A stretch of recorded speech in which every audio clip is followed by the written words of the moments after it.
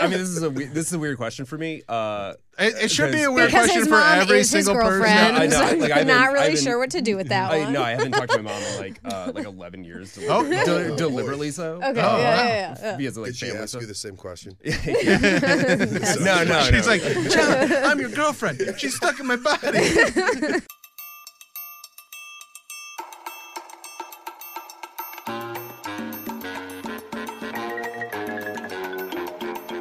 This is the Bill Squire Show.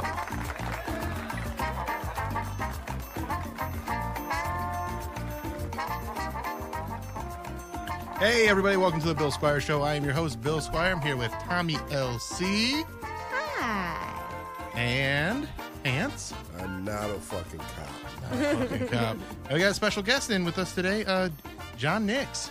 Hi. Thanks for having me on. Thanks for coming on, man. We appreciate you stopping by. Did you celebrate St. Patrick's Day in any way? We all went pretty hard. No, I just made corned beef and watched bad movies. Hell yeah. What bad movies? Bad Irish movies. No, the 90s Spawn movie. Hell yeah. So, It's Irish enough. yeah. That'll pass. What's it, Michael Jai White? Is that it? Yeah. Yep. Yeah. That's, Martin Sheen has like Martin the most Sheen. hysterical goatee in that movie. Oh, And- he's just chewing the scenery in it. John Leguizamo. I love that movie. Like John when it came- Leguizamo's great in it. Yeah, he's I the love best that. part of it. Yeah, for sure. It was such a gruesome, like gritty. Like there wasn't really an R-rated comic book movie yet when that came out. Like Mhm. I don't think Blade had come out yet. No, I think Blade was 3 or 4 years later. Yeah, and so it was just pretty violent and like the special effects were cool enough, especially for that time. Mhm. Like I love that movie. Oh yeah. They ran out of. You can tell that they ran The out of budget. money on Yeah. making it. Yeah. My favorite like weird fact about it is like the devil's face, like the CGI devil when he goes to hell, is like leftover CGI from them working on American Werewolf in Paris. Oh really? Yeah, it was like this shot they had. And they're like, I don't know, you can have this, I guess. Since you have We'll money. make this work. Yeah. Didn't that movie come out like in the 80s? No, in Paris, like the weird Oh. like late 90s post Scream sequel. Yeah, that was the one with. I was like, man, that's like long. Who was the one that leftover. was in that? That was he was in a bunch of stuff in the 90s, and then God, what was his name? I gotta look that up now. Yeah, I can't remember his name, but he was that very like Boy Meets World kind of leading man. Yeah, Around yeah, for then. sure. This is everyone's favorite part of any podcast when someone goes to look something up. Google it. I don't got a guy to look it up for me. That Spawn movie definitely benefited though from sort of being years ahead of the Marvel Cinematic Universe-ication of Hollywood, where they could get away with that movie kind of doing whatever the fuck they wanted. 'Cause there's really no market for stuff like that. Yeah. Yeah. And if it made any money, they're like, "Hey, we did it." Well, I mean, Yeah. Yeah. did Tom Everett Scott was the guy. Tom Everett, okay, yeah, that In- is a '90s ass guy. Yeah. was he from the movie the O-Neaters? That Yeah. thing you do? Okay, Yes. yeah. Oh, that movie too. That's a very good. The Spawn movie though. Todd McFarlane didn't come out of pocket to make that, did he? I'm not sure. I don't know- think so. No. he's I- the- Because I don't think he. I don't think he came out of pocket to make it. I think studio acquired the rights, and New Line, maybe. yeah, something like that. yeah, I could probably look it all He's up. been trying to make another one for years. Like every once in a while, he'll drop out of the woodwork and be like, "It's coming," and then nothing Yeah. happens. So I I mean, learned that move from various other businesses where it's like you're just never doing it, but as long as you say you just coming, then maybe someone gets interested enough to throw you money. Right. yeah, But I think because the CG and the VFX finally caught up to the point where I think a lot of people, I would like to see a Spawn movie be made with 2023 visual effects, yeah, I think it'd be cool. not the PS. I would like to. Who would you want to direct it though? Panos Cosmatos. It's a good pick. Well, no, I mean, Who is that? I The don't know director who- of Mandy and Oh, okay, yeah, fuck yeah. Beyond the Black Rainbow. Fuck yes, I Well, love like, that. because he would. You can jump in anytime Mhm. on this, John. Yeah. Like, I don't think he would. ever John wanna is a do filmmaker, by the way, so that's why he's Mike not just Scorsese over here just guy. blabbering on. No, but John, like, because Panos Cosmatos probably wouldn't want a $250 million tentpole movie, right? Like, he'd I want feel to like make. I feel like he would honestly.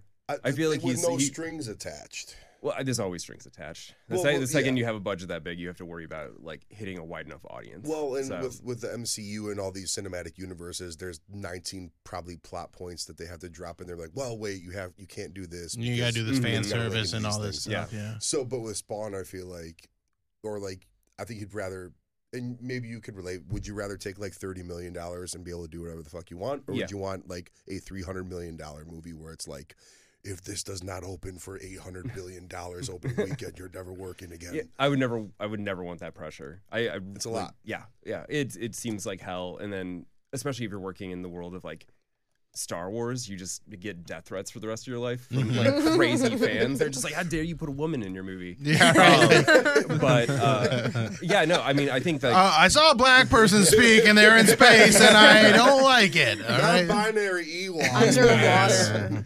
But no, I mean, like that sweet spot, like that dream spot that they barely make movies at anymore is like 30 to 60, where like the Coen brothers are at. Where, you know, it's like it's a low enough risk you can have a real voice in your movie. You can take real risks, but at the same time, like you have enough budget that you're actually everyone's gonna see it. It's not gonna be a thing that people don't know about.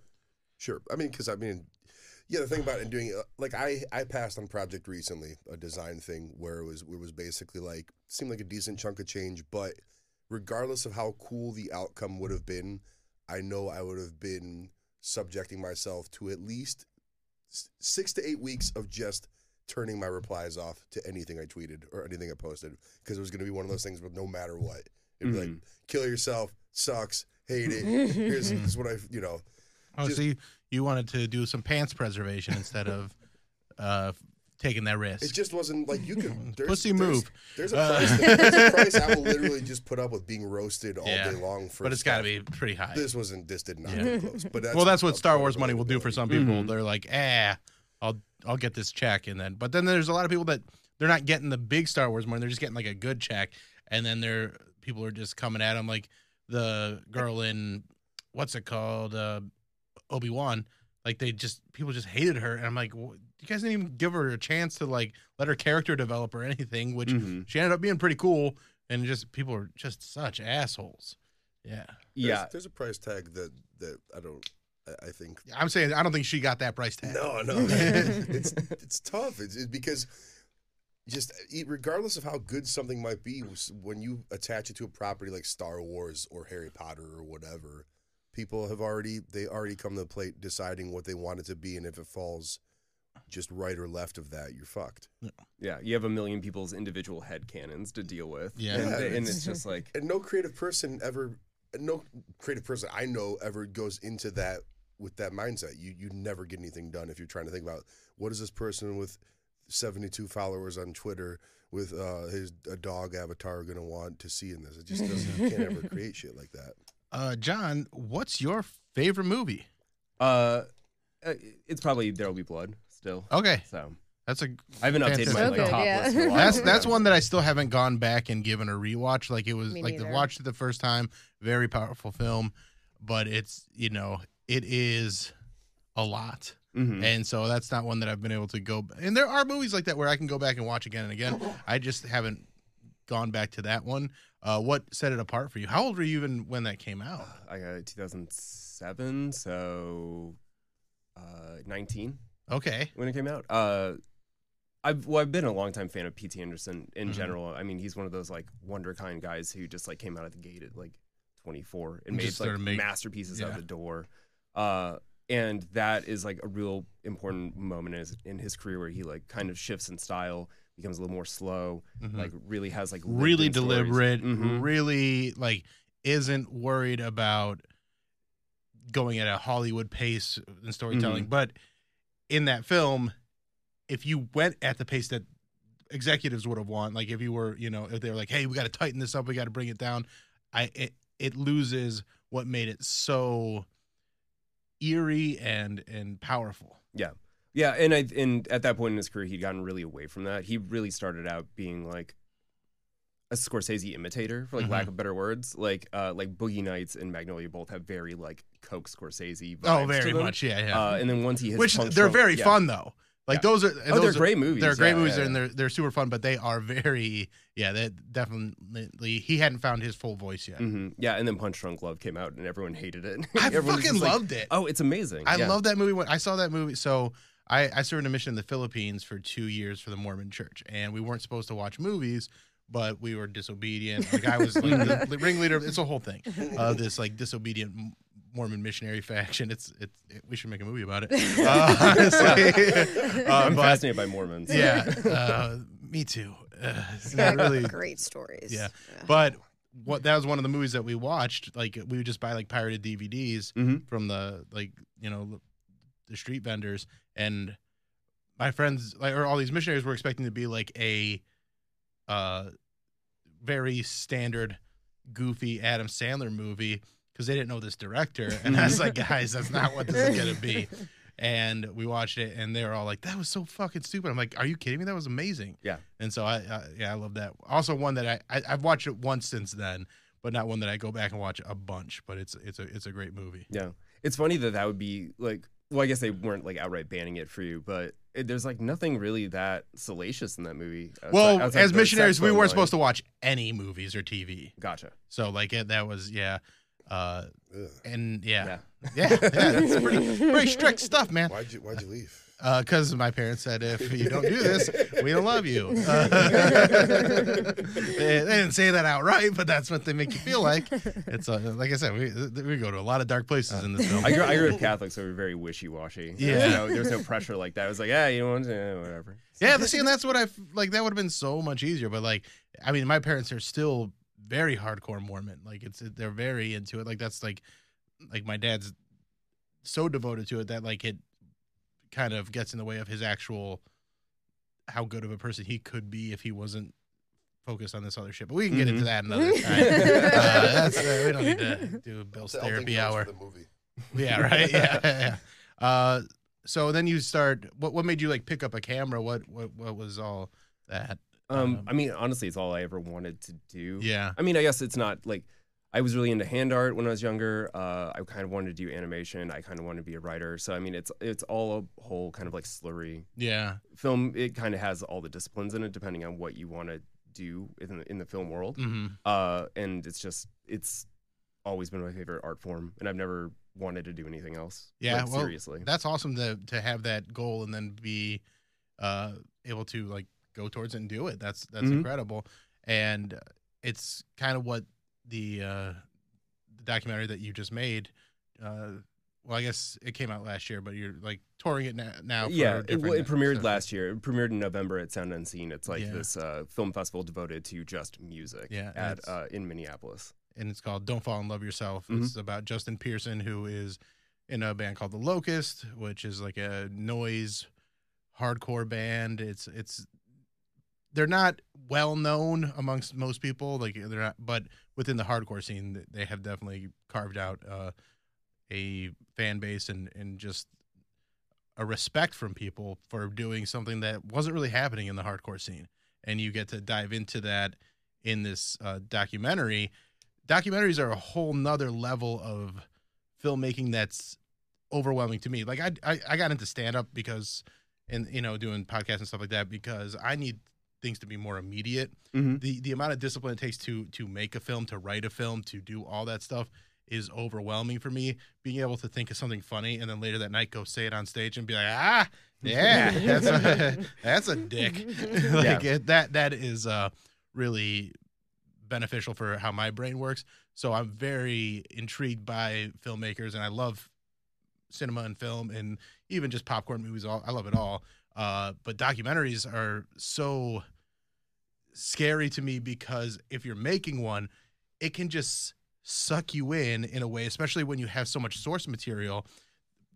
Because, I mean, Justin's a very, very unique guy, very interesting guy. He's been through a lot of experiences that are traumatic. He's been through a lot of experiences that are one of a kind. And you are trying to tell those stories without losing the theme of your film, and and you did a great job of that because you hit all those notes, and you bring up these things, and it all kind of blends together, and tells a pretty great story of who this artist is. Thank you. So. I appreciate it. Yeah.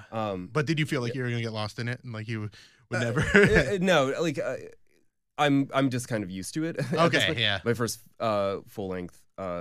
It's called Beyond Barricades. It's about Anti-Flag. Took 7 years to finish. Oh yeah. And like release. Jeez. And it was just like this ongoing thing we were doing for years. And this one was going to be much quicker. We had it basically done right before COVID. We ran a Kickstarter to get like finishing funds to finish it all up, pay for the sound mixing, all that. We're gonna fly back out to California, get some big like names that I'm bummed couldn't be in it.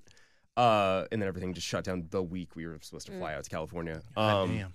So we just kind of sat on our hands for like an extra year or so. I did some Skype ones and like mailed out some like camera packages to people so we could finish it up. And now it's like finally out. It's also been done for a little bit longer, but the way that film works, and it's really frustrating because it just like is delayed even beyond what normal people that's know. again stuff that like, would make me insane is someone that needs instant gratification. Yeah, it's been done since like last summer. I've only changed like a tiny little bit about it. But the problem is like you have to finish it all the way and then you have to submit it to festivals for like 90% of them to reject you. Yeah. And you have to wait like 6 months to get those rejection letters. So it's one of those things where like it's been done for a while and then now it's finally coming out. When you were going through all the archive footage that he had, first of all, I was surprised that he had so much considering he had such a tumultuous hardcore lifestyle where he was basically living in these flop houses with other people, and he had quite a bit of video and memorabilia from all those days, like all the some of the records that he still had. That was really cool to see. Yeah, that like he made this record and he's still got one like that. That stuff can get lost and so easily. So when you're going through all that footage, how much was there, and how hard was it to kind of find stuff that you could use? It wasn't hard at all. I mean, I have this thing where like I don't know why people trust me. He just like so he agreed to the project, and he's like, well, "What do you need? Do you need like you're gonna need B-roll for it, right?" And I was like, "Yeah." And he's just like, "Okay, here's all of my tapes from the last like 30 years. Yeah, have them. Please bring them back in one piece." So I had like over 150 hours of footage to go through just from that, like not shooting and anything. the fact that you're like, oh, and that was easy, 150 hours of footage, and it's not all awesome. I mean, the Anti-Flag one had like 350. Okay, so well, it's even worse. So you've watched a lot of stuff, and then just knowing some of the stuff that I've done, like keeping yourself from rushing through that and just going, oh, I got enough or whatever, and like and having the patience to watch all that stuff in case there is some gem in there. That's impressive to me. And like that's the patience. That's, as you call it, a discipline. It really is a discipline to sort through all that stuff, because if you don't, you might have missed a good thing. Yeah. With the fact that like, so most of that footage was recorded in mini DV or VHS. And the way that you import that is you just have to do playback. Yeah. Like there's no faster way. Right. So it's from that angle, it's less that I had discipline and more that I was forced into just sitting there while it imported.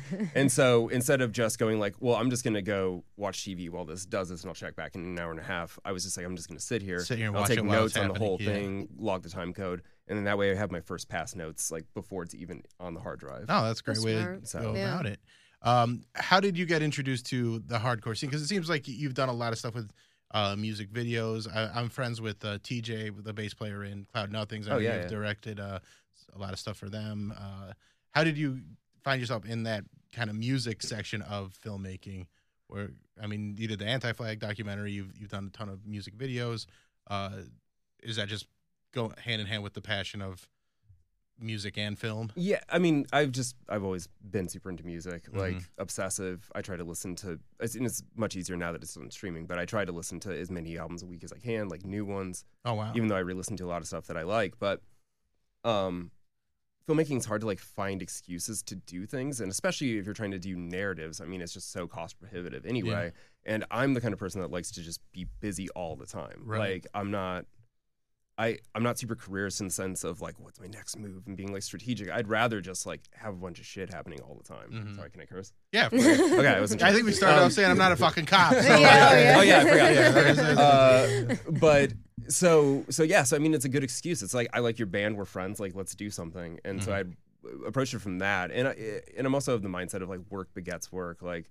if you sit there and like sit on your hands and are just like, oh, I have this great screenplay and I wish someone would give me money to make it, like you're never gonna get it made just by like sitting there hoping that like an angel investor comes, and, Right. like, Yeah. meets you. It's about doing the work and getting out there, and there are different levels of like a lucky moment, but you have to kind of be in that place to have the luck. You know, for me being a comedian, I had to be out at the clubs. I got to be on stage. I got to do that stuff. Still doing the work. It's Yes. not just luck. It's still doing the work for Pants. It's, you know, he's got to be out there creating content, whatever it is, whether it's energy drink reviews or your little sketches.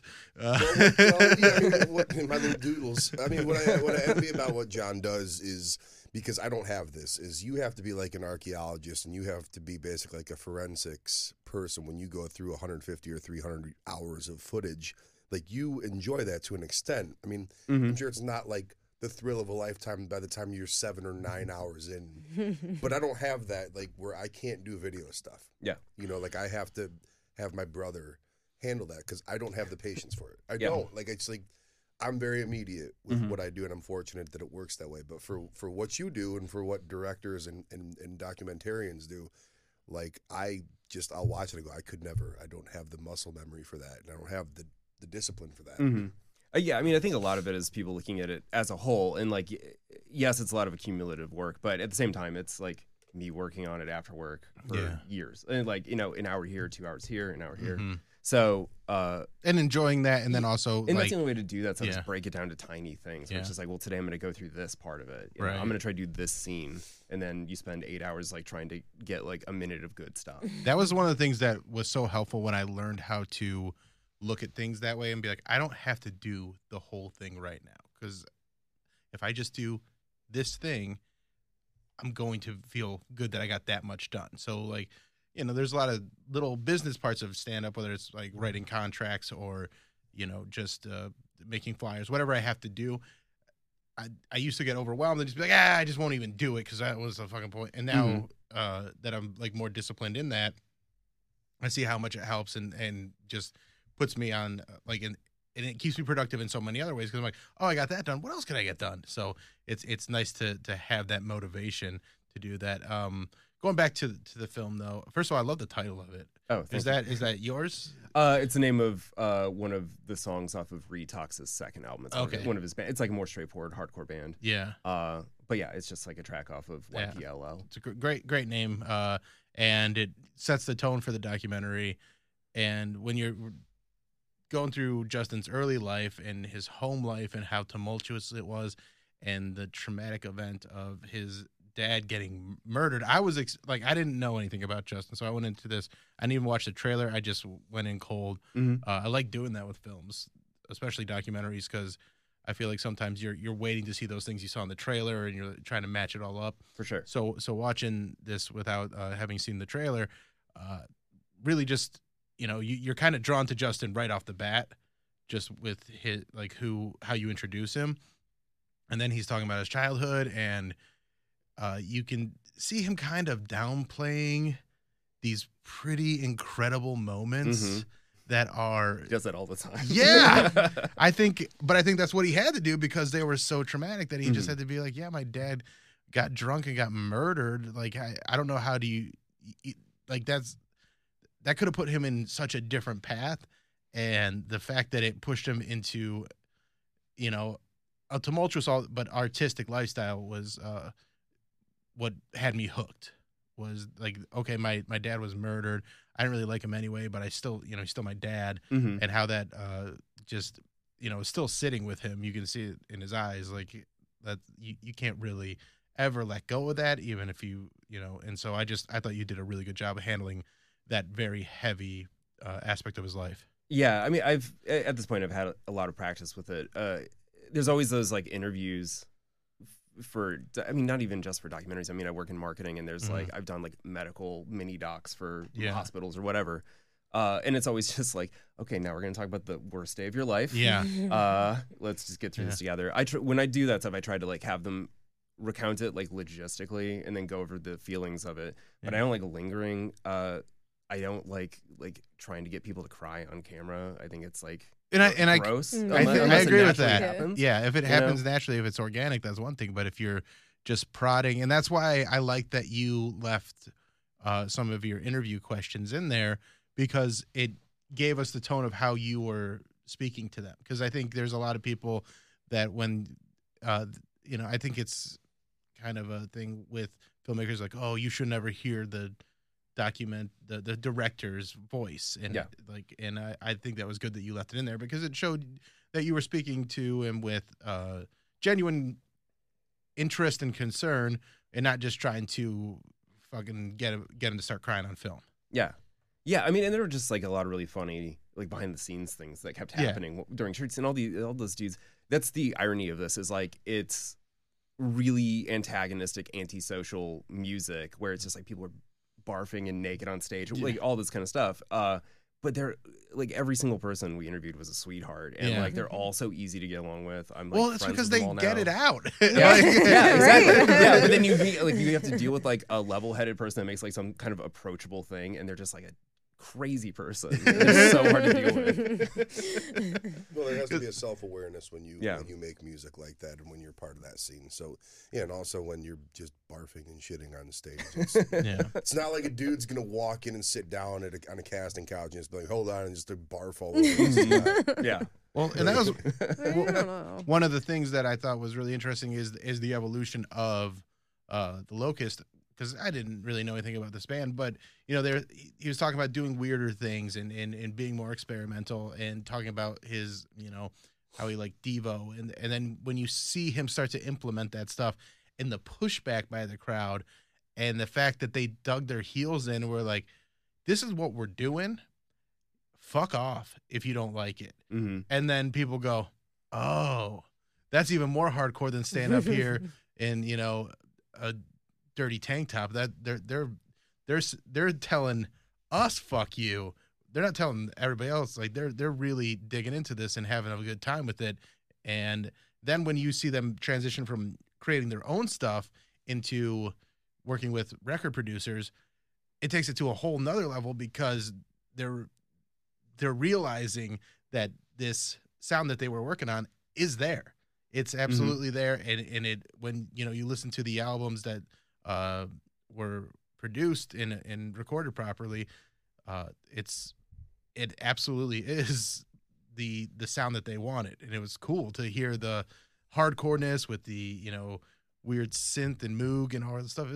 I dug it. Even though I'm not into that kind of music, I appreciated the process. Yeah.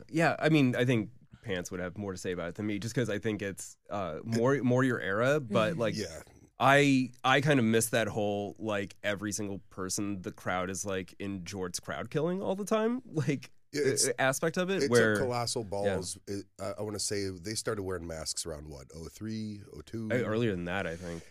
Just the hardcore scene, whatever you want to compartmentalize that scene as, was such a serious, cool guy, hard-nosed scene. So to put masks on and sort of do anything outside of just wearing cargo shorts and black t-shirts, right, would be received hostile. I just remember, and they're in shorts, and they all weigh like 100 pounds soaking wet.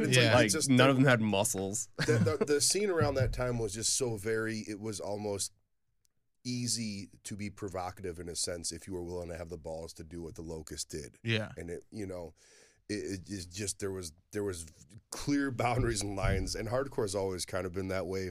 And so I remember, because I saw them and stuff, and I was kind of like, I was like, I don't know if I loved it when I saw it, but I was like, yeah, it's anything different compared to what just, the same 5 dudes with shotgun haircuts or fucking, crew cuts. It's okay. This is something I'm at least giving credence to and paying attention to. Yeah. And I think it's funny how ahead of the curve they definitely have proven to be, just because, I've met older hardcore dudes that are still kind of ambivalent about it, still have kind of their same opinions from when they were 20. Yeah. Where like you look at Zoomer bands, like any Zoomer band that I end up having like conversations with are like, oh fuck, you're doing that? Like, like they all love it. Like, and they all kind of get it, because especially when you look at like where hardcore and noise and just like antagonistic alt music is at right now, like it's all in that same kind of vein of like, we're gonna be super sarcastic up here, but we're gonna be brutal and proficient. and we're just gonna like have fun with it, and we're be inclusive and not like macho about it. Yeah, and that's kind of who they were, and like they kind of paved the way in that. And so it's cool to see that, and then also just see who he was outside of the band and how he really was just kind of this nice, willing to be funny dude. Like the whole Jerry Springer thing. I saw that episode. Mm-hmm. I remember seeing that. Yeah, so do I. Yeah, before I ever knew about. Yeah, like, I didn't know anything. I just remember seeing it. I didn't like when that came on. When he mentioned that he got this call from his friend and like, we're gonna go on Jerry Springer. I was like, I knew exactly who it was because we had the uncensored version of that tape. Me and my buddy would watch that, and we would just fucking laugh our ass off at that. So it was crazy that was such an impactful thing back then, especially because you had to either get it you had to rent the uncensored Jerry Springer stuff, or you had to catch a rerun. This stuff wasn't on the internet yet. I mean, the internet was there, but it wasn't. You weren't passing videos around really yet. So the fact that he could walk down the street and people would recognize him from that had to just blow his mind and be like, that's so silly. Yeah. Well, and it's that thing, and I think it's still there for older generations where it's like, oh, you're on TV, so it's legitimate. Like somehow you're more real than if you were like being acknowledged in any other space. Right. Yeah, I think still to this day, when something that's so fringe and so on the outside ends up in a weird, just completely different context, like the mainstream, that's like people immediately take notice, even if there's only like that vague understanding of what they do. And then he gets into the voiceover stuff, and it was overall it's a very interesting documentary, and I really enjoyed watching it, and it was paced well. I got to give you credit for pacing because I think there's some especially the way we see documentaries now on Netflix where it's just recap after recap, and they're just trying to get 3 or 4 episodes out of it. It's like, oh, fuck that shit. It's nice to have a nice tight documentary that tells a fun, like not a fun story, but like an interesting story. But there's a lot of fun stuff in there though. Like that's the thing about this documentary is there's a lot of ups and downs because there was a lot of trauma and a lot of pain, but they were still hardcore punk kids out there having a good time. And it took me back to some of those days, at the Fantasy in Cleveland, just losing my mind. And I wasn't ever into like hardcore like that, but even like just getting in a mosh pit at a pop punk show was always just such a relief of a moment. All right, let me set these back up on the hour. Is it every hour? About, the locust in front of an iHeartRadio. It's a weird thing where like the first hour that you switch off of the radio station in production will do that. Gotcha. And there's no way to fucking fix that. There's no way. It's just built in. Yeah. It's super annoying. So I try to always do it, but I didn't do it before 7 o'clock. I see. Oh, so it was something you could. Okay, got it. I have a little workaround. I just didn't do it tonight. Gotcha. All right. So if you were a furry, what kind of animal would you be? I was thinking about that today. You're like, oh god. Yeah. Oh, you checked it. Okay. Yeah. We got Pandy Savage over there. What was yours name? I don't remember. You don't remember your name? I don't remember your names either. I just know you're. It was something. It's not Nirvana. It was not. It was not Nirvana.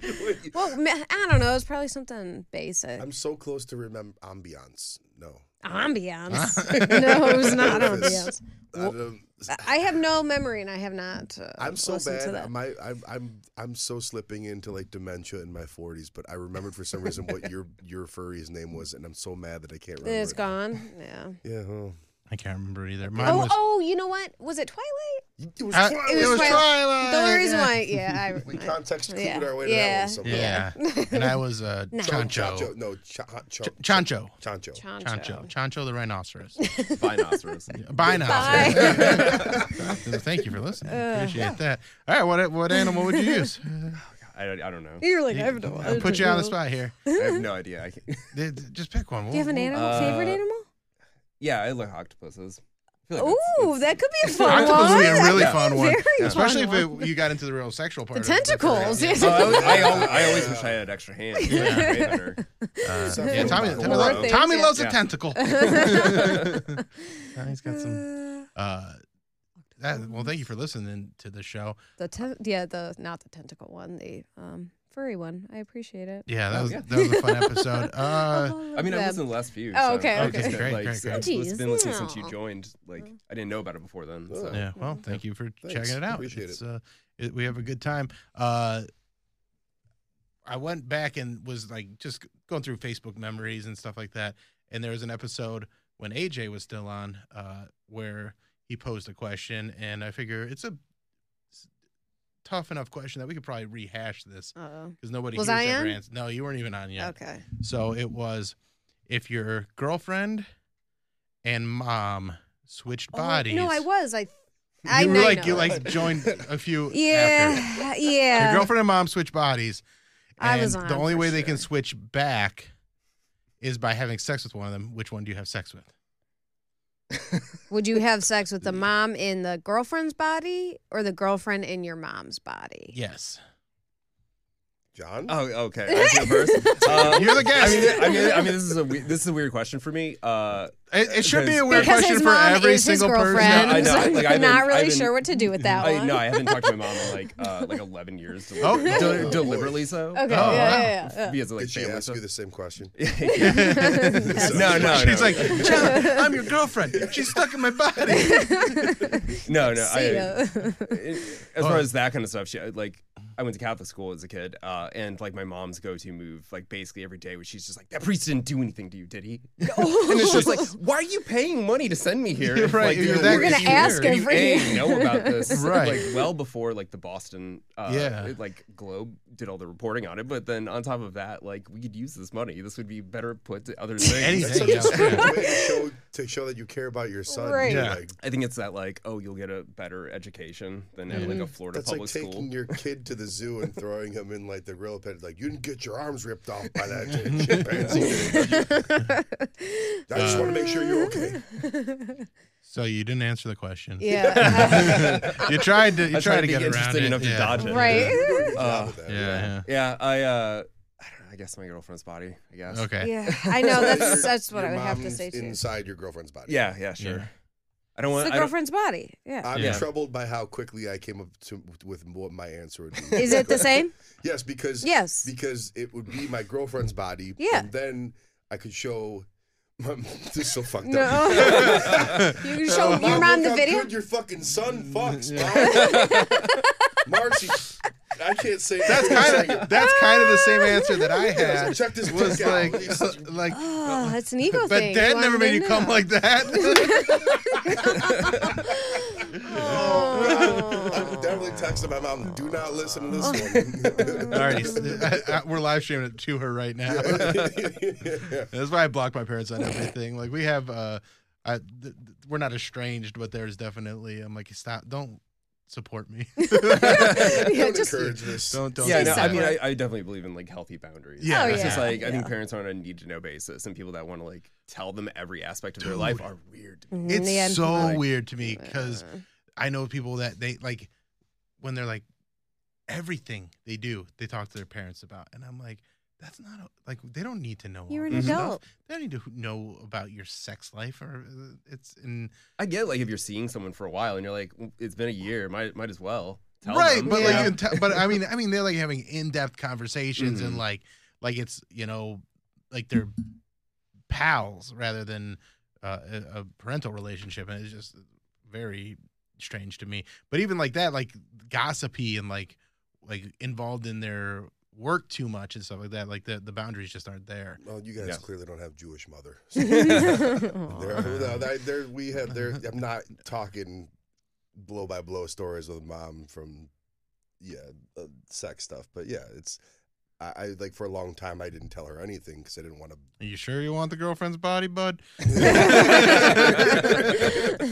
Well, no, not to make it about me, but it's like for years, decades, I wouldn't talk to my mom about shit. I wouldn't share anything about my day because I was like, "What's interesting about this? Like nothing crazy happened and stuff." But then Yeah. when I was dating somebody and she was like, I talked to my mom about everything. And it was like, it was like a light bulb, and I go, oh, it's kind of a bonding thing, isn't it? And then I kind of learned a little bit about it. So yeah, that's not because my mom's so religious that I can't talk to her about stuff because we're so far away on things that it's just not. And a lot of stuff I don't know. I don't need to share a lot of stuff because I share so much already. So there's a lot of things that I like to keep to myself in a way, just where I'm like, I know how I feel about this. Well, healthy boundaries. Yeah. I mean, I'm not the healthiest, but they're good enough. You're fine. All right. How do we ask Tommy this question? Is it dad and boyfriend? But like my dad's dead, so Yeah. High five, dead dad. yeah, dead dads love it. All right, quit bragging, guys. No, I know. My dad's No, pretty. still be mom. My dad could be dying right now. All right. Yeah, I'm sorry. It's going to be the same answer. Not anything exciting. Yeah. But yeah, I don't. Yeah, I no don't- one, yeah, no one wants no. to look At think their about parent. looking at their mom's face while they're railing Banging, yeah. their mom. I just shut Well, up. one of the reasons I But- think that I Unless wouldn't their mom's real like fucking hot. right, but also like, what if you? Wait, is it the mom's personality still? No. So it's like they're like whoever Like Freaky you Friday. are. Yeah, Freaky Friday. Okay. Yeah. Yeah. So All like right. if I was to choose having sex with my mom with Danny's personality in my mom's body, I'd have to somehow get turned on by my mom's body. And I don't think I No, could exactly. do that. Yeah. Like I But- just don't or what if I got too turned on by my mom's body? I don't want to learn that about myself, you know? So I don't even like stepmom, mommy. Oh no, I don't son get that porn either. Like, so I'm not turned on by any of that. So yeah, it's No. very like the visual of it. Yeah, that's a non-starter. Yeah. I All right. can't. How do you feel about like the friend's mom though? Banging my friend's mom. Like so Like you're over playing yeah, video yeah. games in the basement. Yeah, and then like the hot mom comes down and The she's hot like mom that's like the more 36 and traditional the son- MILF, The like- son's like 31. A Yeah. non-relative Doesn't- MILF yeah. is fine. Yeah. That's Yeah, that's a-okay. Yeah. Just no, like it would No have to be if there's incest. any point of relation. It'd have to be like fifth cousins, not by law. Okay. Like Fifth is that's what fifth? pants is. Yeah, pants is Does rule anyone is fifth. By fourth? law. Anybody okay with Anyone? fourth? Well, I was just watching an episode of New Girl, and they had a episode where she breaks up with a guy because Oh. they are third cousins, Yeah. and I look over at Danny. I'm like, we breaking up if we find out we're third cousins, and she's like, yeah. And I was like, I wouldn't tell anybody. well, that's how you know you're in love. Yeah. I don't. Yeah, no. It's as long as there's no familial relation. Yeah, But that's the whole. Yeah, but like third cousins, pretty far actually. I don't know. I don't know enough about how math works, but it's I still feel- like if there's blood mingled at some point. Not to get too Game of Thrones about it. Yeah. I'm just. It's like it's not. I don't. Well, I you're feel the against it, biggest so you're factor not. is like if you're gonna have a kid. I was feel gonna like say that's the risk. procreation is Yeah. like yeah for That sure. becomes an issue. Like Yeah. that's kind Yeah. of. You're But like I don't inbreeding want kids, and at I that don't point. want to fuck any relatives. So I I gotta don't. say, being alive for You guys are so 43 years, boring. not- at one point did I ever Right. think about like go to any family function, be like, oh, You know. you want to? Can I get you? As a Dave Attell fan, I must say I stand by his joke. What is he? He's like, fuck. I gotta look it up real quick because it's so good. Now I will say I had a moment on a dating app once where I don't know how. I found out the last name, but it was like the last name shared by like the maiden name on my mother's side, but I was like, there's no way this person's related to me. Never seen this person. I was like, and then I was like, I could feel myself slowly swiping. Oh, yeah. I was like, don't do it. You're like, I was like, fuck, just let it rip. Fuck it, I don't care.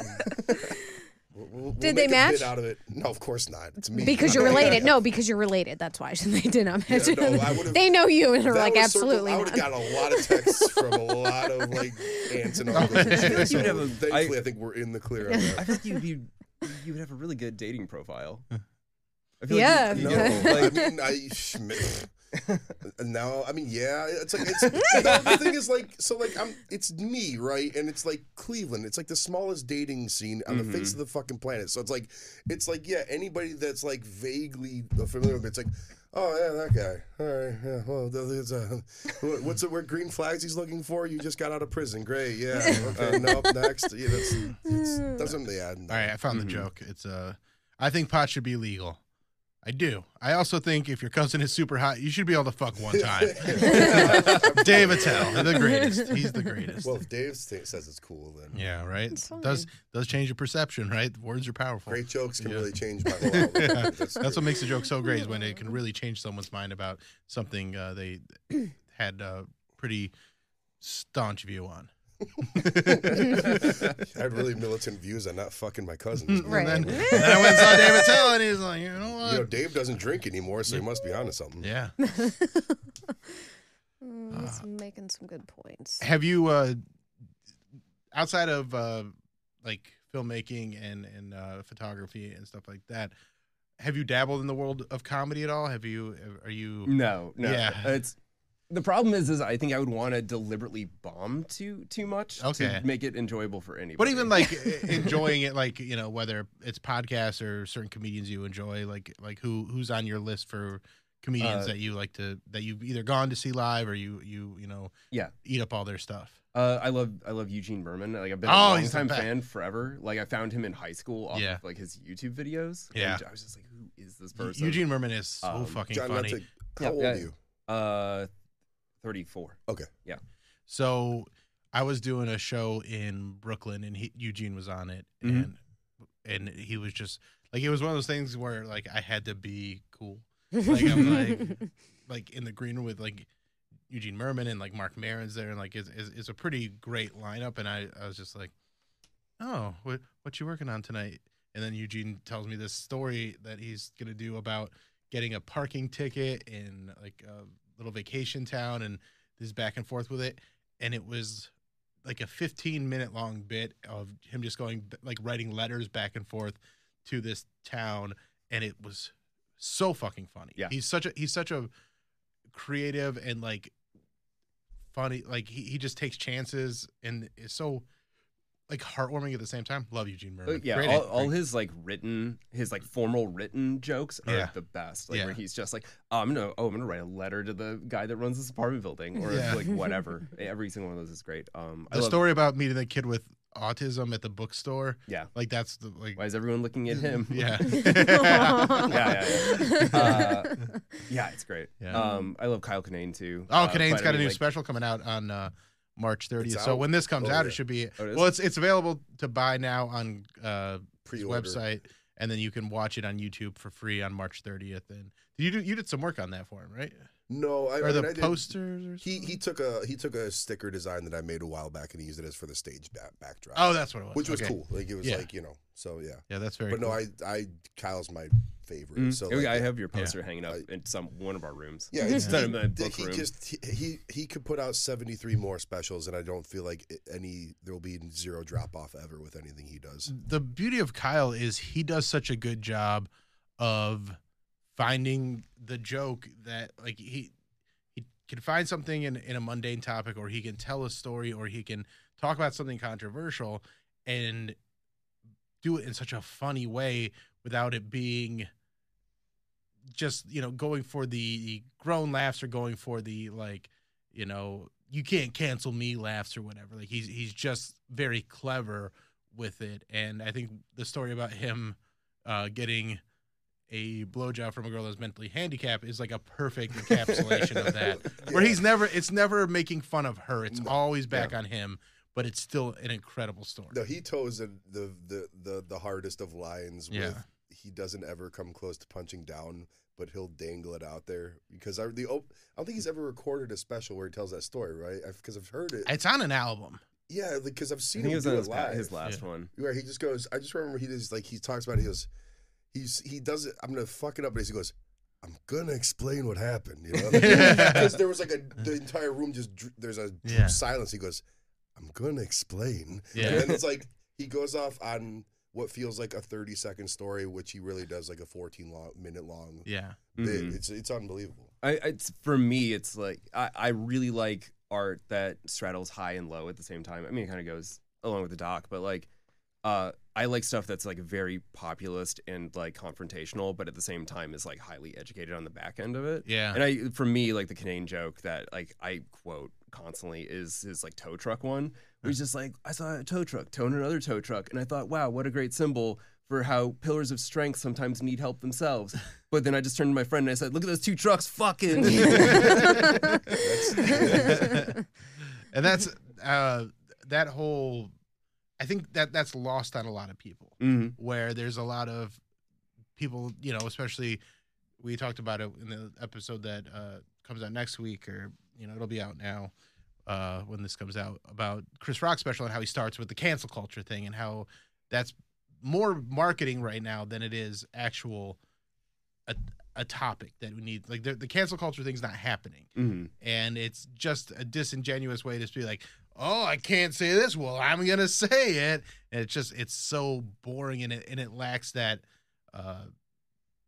educated, or, you know, however the smart way you said it. Yeah. I mean, when it comes to like the whole one, I don't think cancel culture is real. I think like the only time it works is one, if there's like criminal charges against you, which is not cancel culture. It's you getting hit with repercussions. Justice, I believe, for your shitty actions. But then the other thing is like, unless like the only other circumstance is like if you can get a person's audience to completely disenfranchise them, which doesn't happen at this point because people can just like vice signal all day long, right? And be like, yeah, I did cheat on my wife. Yeah, I did launder money. Yeah. What are you gonna do about it? It's like the whole Andrew Tate thing, where it's just like no matter how bad it is, just be like, no, it's not wrong, right? Like, so I just like I don't buy it as a real thing. It feels very suburban and lame to me, and it's like, oh, I'm being so edgy, look at me. Well, I'm shoplifting. Well, like it has that vibe to me. It's also like the sign that like you just don't have anything left to learn about yourself or the world you occupy, where it's like it took me like 20 shots of Jameson. I was talking to a girl about the Rock special, and I was like, you just can't, like, it's like when you're a fucking 100 millionaire and, you know, you're single and you can afford, you know, like all the greatest like healthcare in the world and everything, and your kids are taken care of and your ex-wives are taken care of. It's like, who are you talking to? Like, how are you relating to anybody, and how can anybody relate to you when you've been untouchably rich for decades? And it's like, what are you talking about your life that anybody can, there's no commonality there. Yeah. Well, and that's what I think Chris Rock did so well in his special, when he got past the, you know, the bullet point stuff of like, I got to talk about this pop culture stuff, and got into his personal life and how his kids are spoiled. That is incredibly relatable to a lot of people, that they don't want to acknowledge that they're the reason their kids kind of suck sometimes, is because they've actually given their kids a very comfortable life, and they haven't had to, you know, that they furnish them with entitlement and then are mad at them for doing so. I mean, is there anything more boomer than that? Yeah. I mean, I think that's the irony that a lot of parents don't get. Well, I think a lot of people that just have kids like don't interrogate it in the first place before they do it. They're just like, this is what you do, and then you have it, and you're like, oh no, I have to make it be a person. But I think that there's like an irony in like, oh, I want to give my kid the best life possible, and it's just like, you're just gonna make a terrible person. That's what you're gonna do there. Like, you should definitely give them like mild trials and tribulations so that they like build character. Right. Like going to the Chris Rock thing, I think it's like once you stop like mowing your own lawn, like you lose touch. Like you need some level of like toil to keep you grounded as a human being, or like, to be able to like relate to normal people. He also had the Will Smith hanging over his whole fucking hour, where it's like everyone I think watched that going, when are you going to talk about getting slapped? Like, when is it going to happen? And so it's like he kind of couldn't win in that regard to defend him in an extent, because then he finally got to the Will Smith stuff, and then everyone's like, here it is. He's playing the hit song now. Like, we've all been waiting to hear it. And so... But, and again, I think he did a good job with that. Yeah, the only problem I really had was like the starting off with the cancel culture stuff, and he still did a good job talking about it, because I feel like he said the same thing, like, you're not canceled, like but it just, even hearing that stuff, I'm just like, But getting into his dating life and his kids, I thought that was the actual best part, like the best comedy in that special. And that's the stuff that I like to see, is, you know, that stuff that walks on that edge of silly, maybe sometimes a little bit heartfelt, can play stupid, but also is deeply rooted in some, you know, whether it be personal growth or knowledge. I like that. I like a layered joke for the most part, but I also like something that's just stupid. Yeah, same. Like some real stupid shit. I mean, it doesn't always have to be blended for me. I mean, I'm the kind of like I'm into watching like a 4-hour long slow cinema movie, but then I'll watch Dumb and Dumber right afterwards. Yeah. Like I'm down. Like as long like you. And it's also about just having expectations. Like people that go into dumb movies and are like, it's not smart enough. I'm just like, yeah, dude, it's a dumb movie. It's a very dumb movie. Yeah. I just watched The Menu for the first time last night. And I loved it. That was a really fun movie. Yeah. That was Speaking of expectations. Well, again, that was one that I didn't watch the trailer, and I just I had heard enough about it that I was like, stop telling me things. I just kind of want to go in and watch this, and just I love a fun movie like that, where it's a thriller, it's tense, it's got a sense of humor about itself, and it was such a good time. And I'm so mad at myself for not going to see that in theaters. And I haven't been going to theaters as much lately. Did it go to theaters? It was in theaters, yeah. And I'm just so idea. I should have seen that in the theater because it would have been such a fun experience in the theater. It was real fun with the audience. Yeah. Like the audience I was in was loving it, Really? especially the really like mean-spirited jokes that are Yeah. in it. Yeah. I honestly thought when I queued it up on my TV, I thought it was like that Jon Favreau chef movie. But no, so like, as a creative person that cannot fucking stand criticism, like I get exhausted by criticism from people that don't know what the fuck they're talking about. Within the first 2 minutes of this movie, I'm still thinking it's like this like playful romp into the culinary world. Yeah. I just go, I want everyone in this fucking restaurant to die. I was and I go, and then 5 minutes later I go, holy shit, this is John Wick, and I'm going to get my wish. Every motherfucker died except the one person that deserved to survive. Yeah. My movie. My Letterboxd review of it is like, this is what I wish Glass Onion was. Oh yeah. Like I don't dislike Glass Onion. I think is that another food movie? It's that's a terrible joke. No, it's another Beatles documentary. It's just like I think Rian Johnson just like didn't go mean-spirited enough. There wasn't like an escalation in the stakes. Like I never felt a threat while watching Glass Onion. Yeah. I think it was good. I enjoyed it, but like when I watched The Menu, and I'm just like, every single one of these people is so hateable, and I know it's gonna punish them. Right. And like I was so excited for that. Because that's what you want to see in those kind of like ensemble murder mystery dinner party movies. And what made it so interesting to me is thinking of how the chef was able to get his staff to be willing to do all that stuff.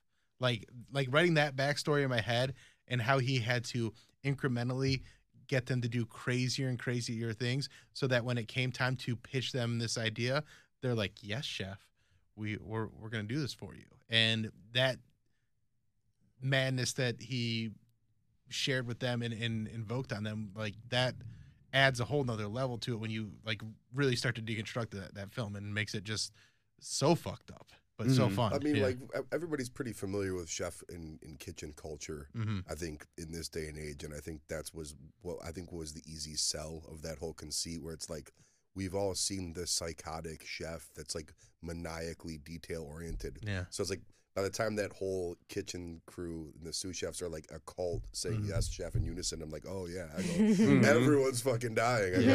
I'm so excited right now. Yeah, well, and it's a very like Salt Bae kind of thing where it's like it doesn't even become about the food. It's just like the cult of personality and the idea of like I've had this experience. Look at me. Yeah. Kind of a thing.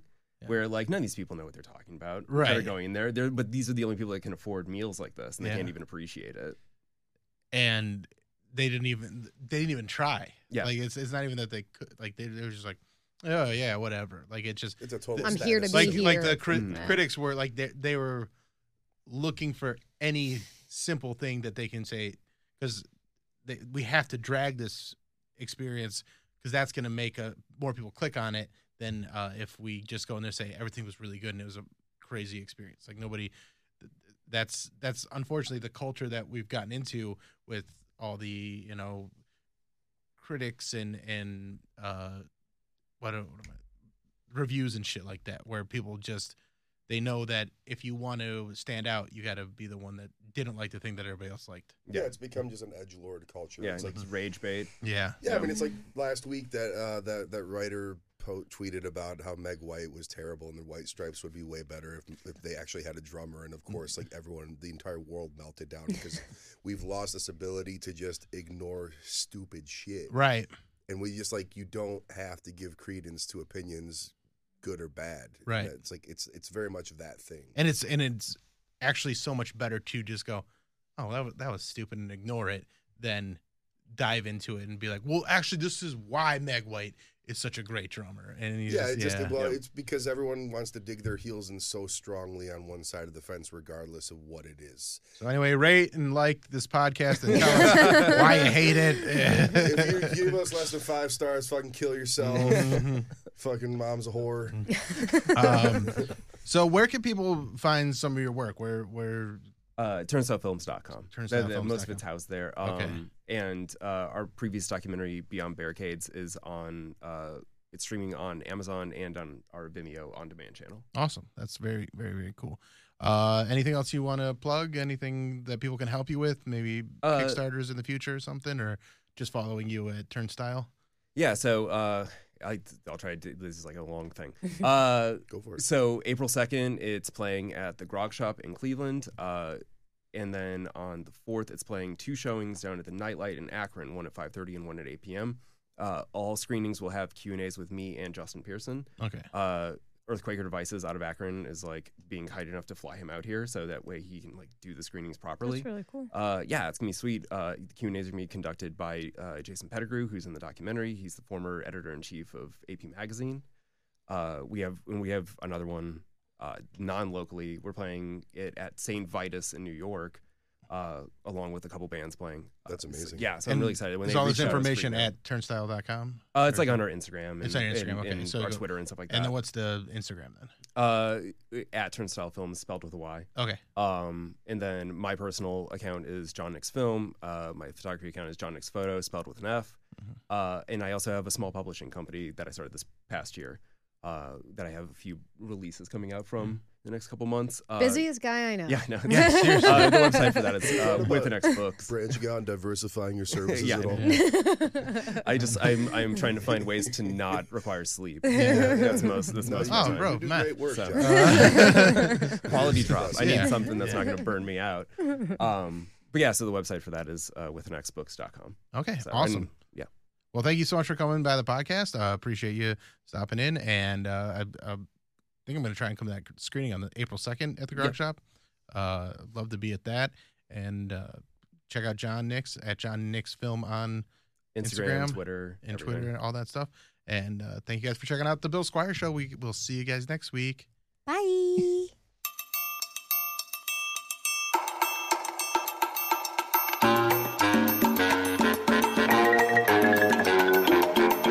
This is the Bill Squire Show.